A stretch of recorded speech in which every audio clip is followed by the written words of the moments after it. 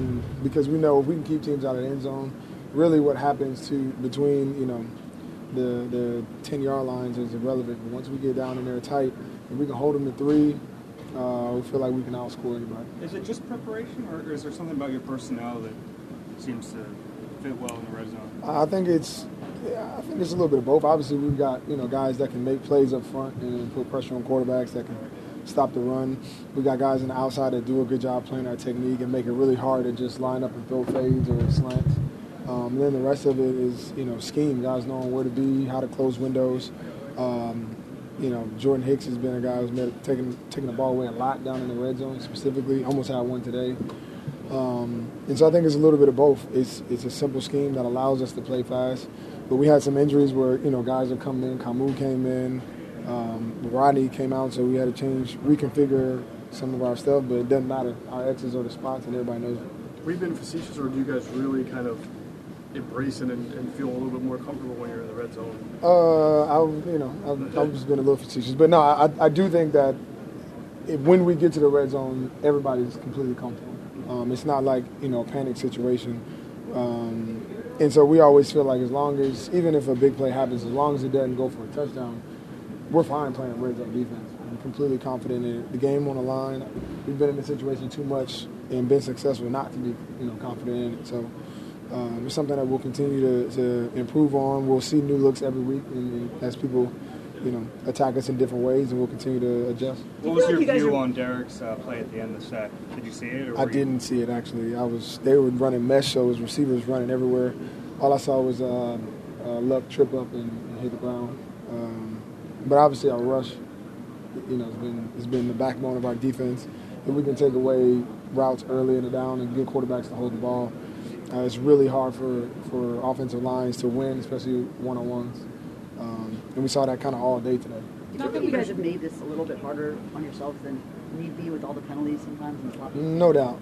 Yeah, I mean, there's a lot to correct. We talk about losing the turnover margin, the penalties that we had. It's just situations that we tend to put ourselves in some bad holes, and you can't expect to continue to have success like that. But it's always easier to make those corrections after a win. And so winning is hard at the end of the day. As we go on, we need to find a way to get just a little bit better. If it's in the penalties, if it's in the turnovers, takeaways. We had a couple opportunities on defense to take the ball away and didn't come up with them. So as you start to look at the game in its totality, everybody contributes. And so we're happy, obviously, to win, but there's going to be a lot we can correct. Now, Jalen Mills had some pass breakups today. What kind of appreciation for how his whole career is usually getting knocked after a really bad game, and you got to replace him, and then he usually comes back and is Jalen Mills. You don't laugh because it happens so much. Yeah, I mean, it's part of playing in this city. And he's playing a tough position where all eyes are on him. We don't roll help to anybody. Our defense, we put a lot of pressure on our corners, and he answers the toll. He goes against some of the best receivers in this league. And obviously showed up very, very early this game, made a bunch of key tackles, big stops, somebody we'll continue to rely on. And I've seen it, I've been playing for 10 years, and I've seen guys, especially in this city, play that position and will allow, the outside noise or a bad game to have their confidence sway. And I think for him, it probably fuels him more than anything. And that's what you need to be successful out there in the island, is to continuously believe in yourself, your technique, and just keep getting better as you go. Corey Clement mentioned part of your post-game speech saying that this team is back in the winner's circle. Can you elaborate on what the message was? I mean, the message was simple. It was, welcome back to winning, but, remember kind of what got us here. We didn't just show up and win the game. We came off a tough loss on the road. We came back, we evaluated, we prepared, and then we played.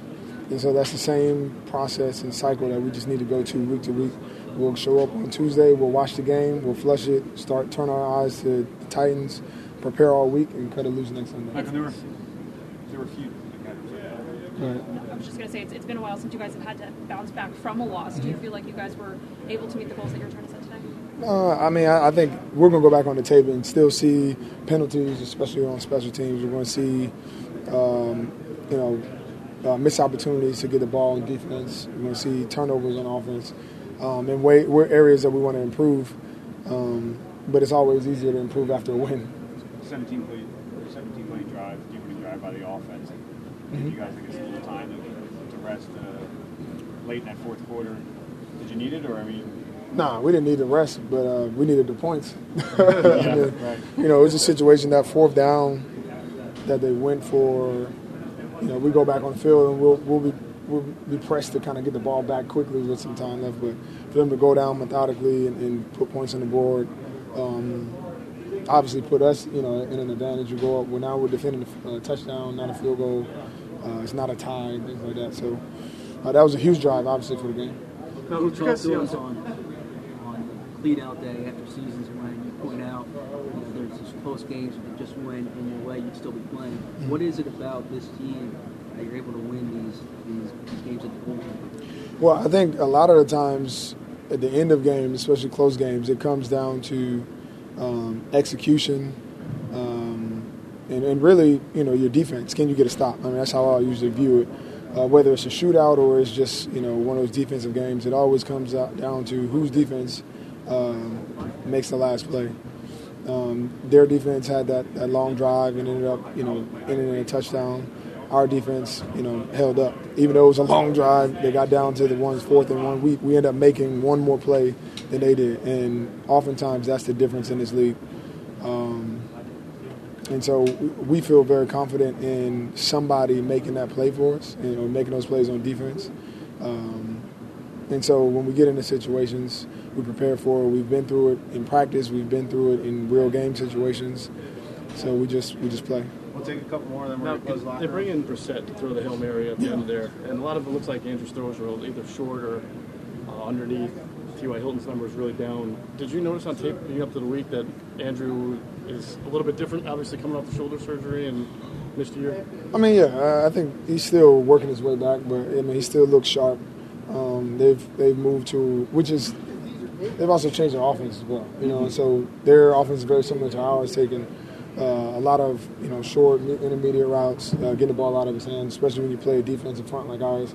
You don't want that ball to get, you know, out of his hands. I still think, obviously, you know, and I think the last play being a little bit of proof that if you got to really stretch the field, you know, he's been limited, but he's coming off of obviously that injury. But you know, we got a lot of respect for what he's doing. He's definitely still one of the top tier quarterbacks that can make plays. His mobility is something that's underrated. And obviously, he's a smart quarterback. I thought you killed Nigel. I almost did. I felt bad. I was just worried about. I was trying to kill whatever was there, but he's all right. On the red zone stop in the Atlanta game, I remember some of you guys saying that you knew from the formations maybe what they're trying to do. Mm-hmm. Does preparation matter even more when you get down in the red zone? Yeah, I mean, usually you know where teams want to go with the ball. I mean, in the red zone, the advantage is the defense because there's not much space, right? So they got to try to fit the ball into tight windows. And so when you can muddy those windows, you know which spots they like to hit. You can take that away. You also see where other teams might have had success, and it's a copycat league. So you usually see those same plays show up. And so we'll look back. It'll be some things I'm sure that'll pop up on tape that we'll know the other teams might want to use. We'll try to correct those and adjust. The good thing is everybody knows the defense well enough that making adjustments is not an issue. And we change, you know, tools within the coverage almost weekly. That gives us a little bit of advantage.